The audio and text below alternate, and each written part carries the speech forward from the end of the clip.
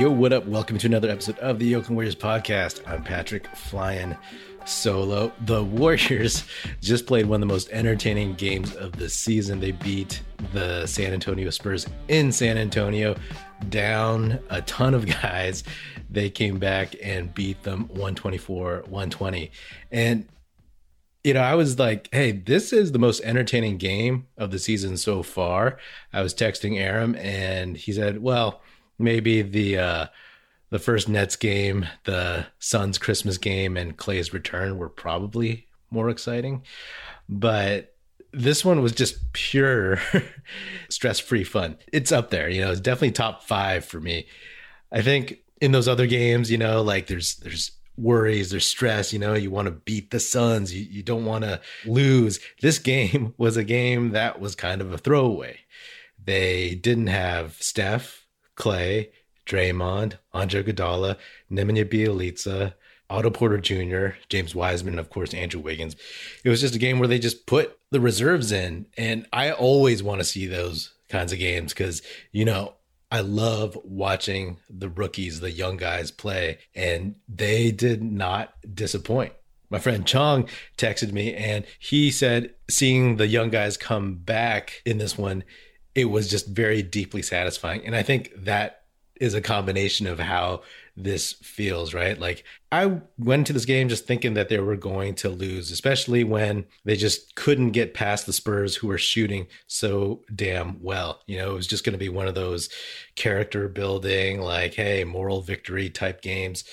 But to see them fight back through this adversity from being down big was very, very meaningful. They pulled it off. While I was watching this game, I kept saying like, okay, they just need to get over the hump, right? Because it was one of those frustrating things where they couldn't get past being down 2. That was the closest they got, right? And then all of a sudden the Spurs would build up their lead to 10 points. And it's like, how did that happen? And you're like, well, do they have any more runs in them, these young Warriors? And they did. They did. The broadcasters are right. I don't know if it was Fitz or Azubuike, for as much as we can criticize them. Can the Spurs continue to shoot this well throughout the whole game? And they didn't. They went damn cold. And the Warriors finally got over the hump. And once that happened, I mean, it wasn't over, but you felt the momentum swing immensely. It felt like there were so many Warriors fans in the Spurs arena. You saw blue and yellow jerseys and shirts and hoodies everywhere. And then when the Warriors hit some big shots, you would hear cheers. I mean, it's crazy. And I got to say, man, the future is bright for this Warriors team and this organization. We've known that. We've known that as good as this team is, that they were able to draft 3 high lottery picks in the last 2 years. I still believe in James Wiseman, but I'll set that aside for now. Moses Moody, man, he got the starting nod again, and he looked really confident out there. Building on the last game, building on all of his G League stints, the dude played hard, shot well, shot confidently, and played a very, very solid game. He was 6 for 12, 6 for 10 from 3, hit both his free throws, 7 boards, and 20 points. That's impressive, you know, considering the guy was not getting much playing time. And honestly, I didn't expect him to get much playing time as the season went on. And of course, he was huge in diving to the floor a couple times, but especially at the end of the game where 4 Spurs were around him. He was on the floor first. He got the loose ball, got it to D. Lee, and Lee passed it to Poole in the corner, and Poole nailed the 3 to put the Warriors up. That's huge, you know? That was crazy. I really didn't think that they would pull that out. But Moody definitely showed maturity. And I've said, and I said in the last episode, that as long as he can keep being consistent and play hard defense and be confident and decisive, then he'll get minutes. I mean, his shooting alone will get him in games, you know? His long arms, his defense, his team defense, his ability to play in a team scheme.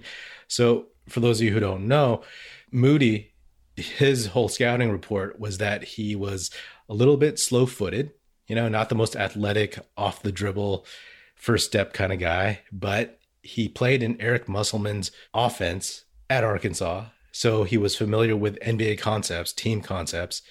And so he was further along in terms of understanding the game. Moody just looks like he belongs out there, man. And I've said that he will probably push Damian Lee for minutes next season if Lee is still on the team. He looks like he might do that now, you know?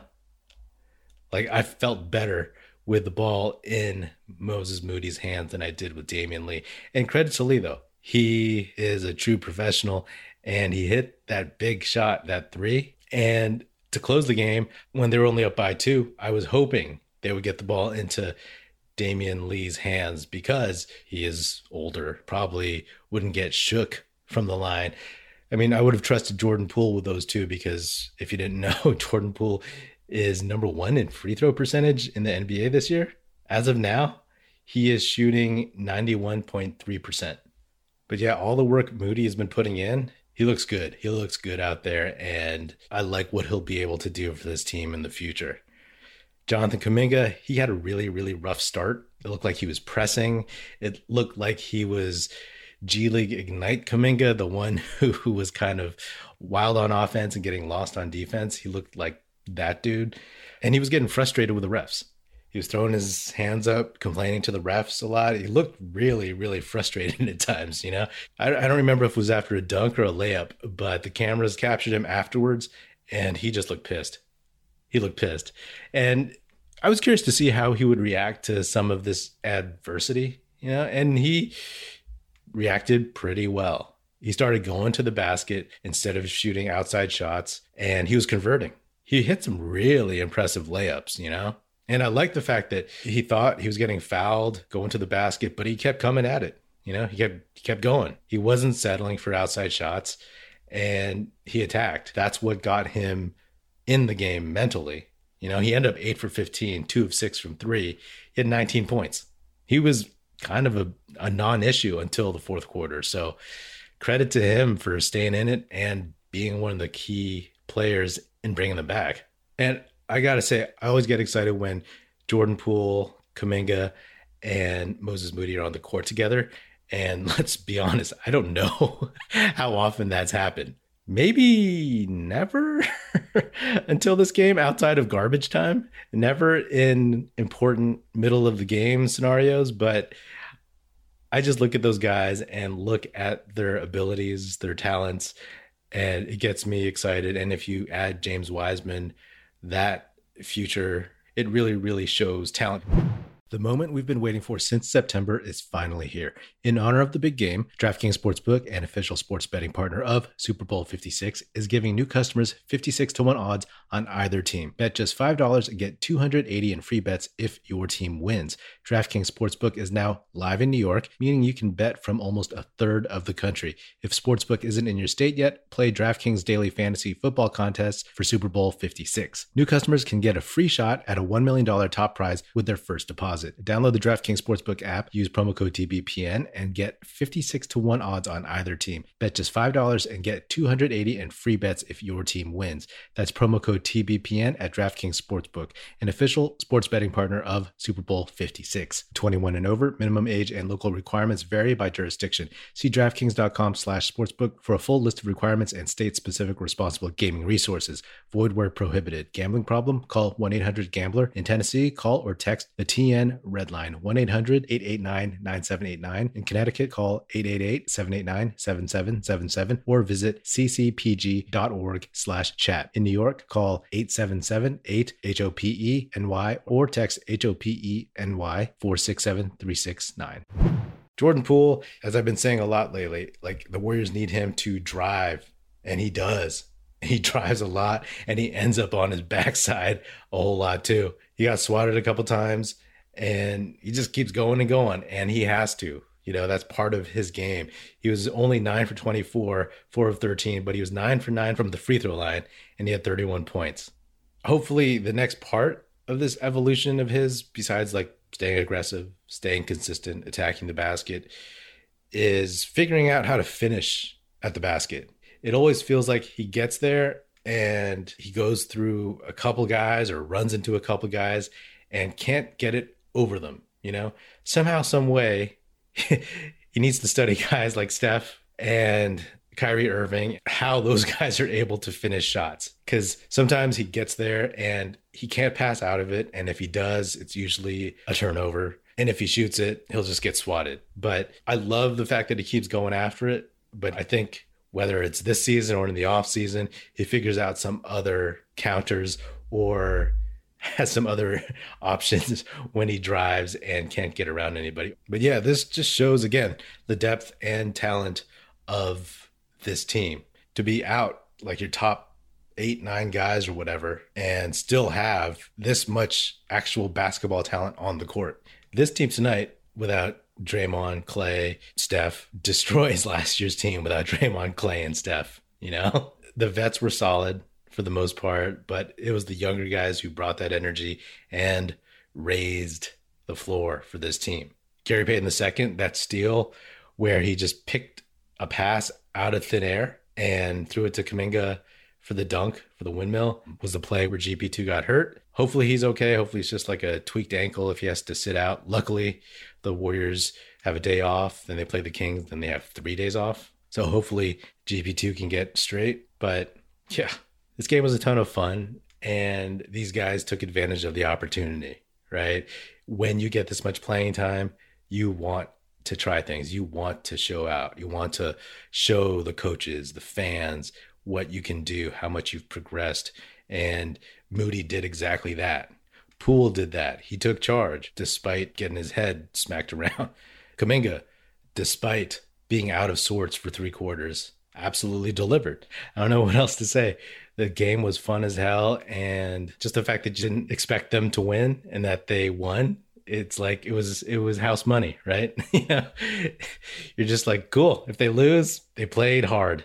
They fought through adversity, but they actually won. So how about that? And in a way, this was a perfect win, a perfect game based on all the goals that I talk about for the Warriors season. I always say that you want them to win as many games as possible, of course, so that they finish as close to the top of the standings, if not at the top.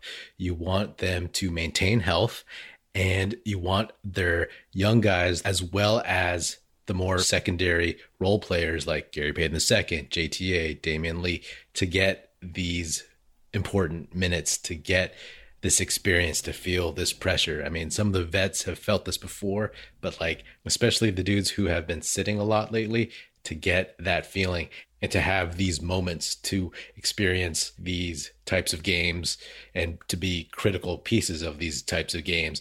So all those things happen, right? They got the win. The young guys got experience. And like I said, hopefully GP2 is fine. But besides the guys who were already injured, they rested a ton of guys. So they checked all of those boxes. So that puts a massive smile on my face. Lastly, I just have to give a shout out to Juan Toscano Anderson for being in the dunk contest.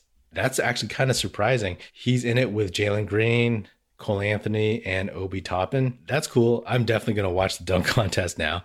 I don't even know, though, if he's the best dunker on the team. I think some of the players have said it's Jonathan Kuminga, but also Gary Payton II is a great dunker, and of course Andrew Wiggins, but Andrew Wiggins doesn't want to do dunk contest. Regardless, though, can we all just have like a moment of silence and remember those late 90s era Warriors teams that had completely unathletic players, where we had no dudes who could even come close to competing in the dunk contest, where the backcourt was like Muggsy Bogues, Bimbo Coles, and our best players were Terry Cummings, Chris Mills, and even John Starks. You know, all those guys at that point were pretty much like below the rim players. I mean, sure, they could dunk, but not with the athleticism of some of the guys the Warriors have now. So never forget that. And if you don't remember those days, go read about them or something, because they were rough. So the fact that JTA is in the dunk contest, the only one out of these guys who isn't super young, who isn't like a former lottery pick from the last couple years, cool, you know, good on him. I'm pulling for JTA to win the dunk contest. I think that would be amazing for him and the Warriors and the city of Oakland and the Bay. But also, I personally want to see a JTA Jalen Green final. That'd be fun because you have Jalen Green, who's like a 19-year-old number 2 pick, and then I think 28-year-old or something, Juan Toscano Anderson, who fought his way into the league. I think that would be really, really cool to see. And then also, of course, JTA repping the Mexican-American contingent and Jalen Green repping the Filipino-American contingent. That would be kind of crazy and kind of cool.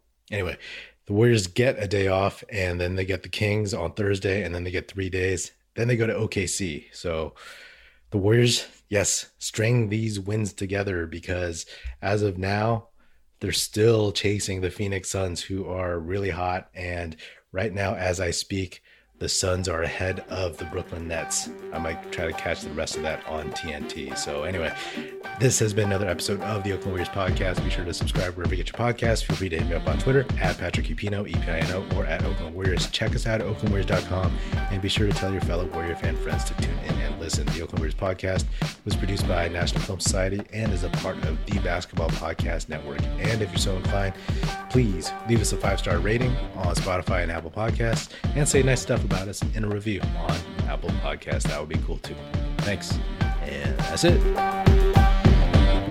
Music in this episode provided by Paper Sun. Special thanks to Paul Amardo for production support. See you next time, and go Dubs.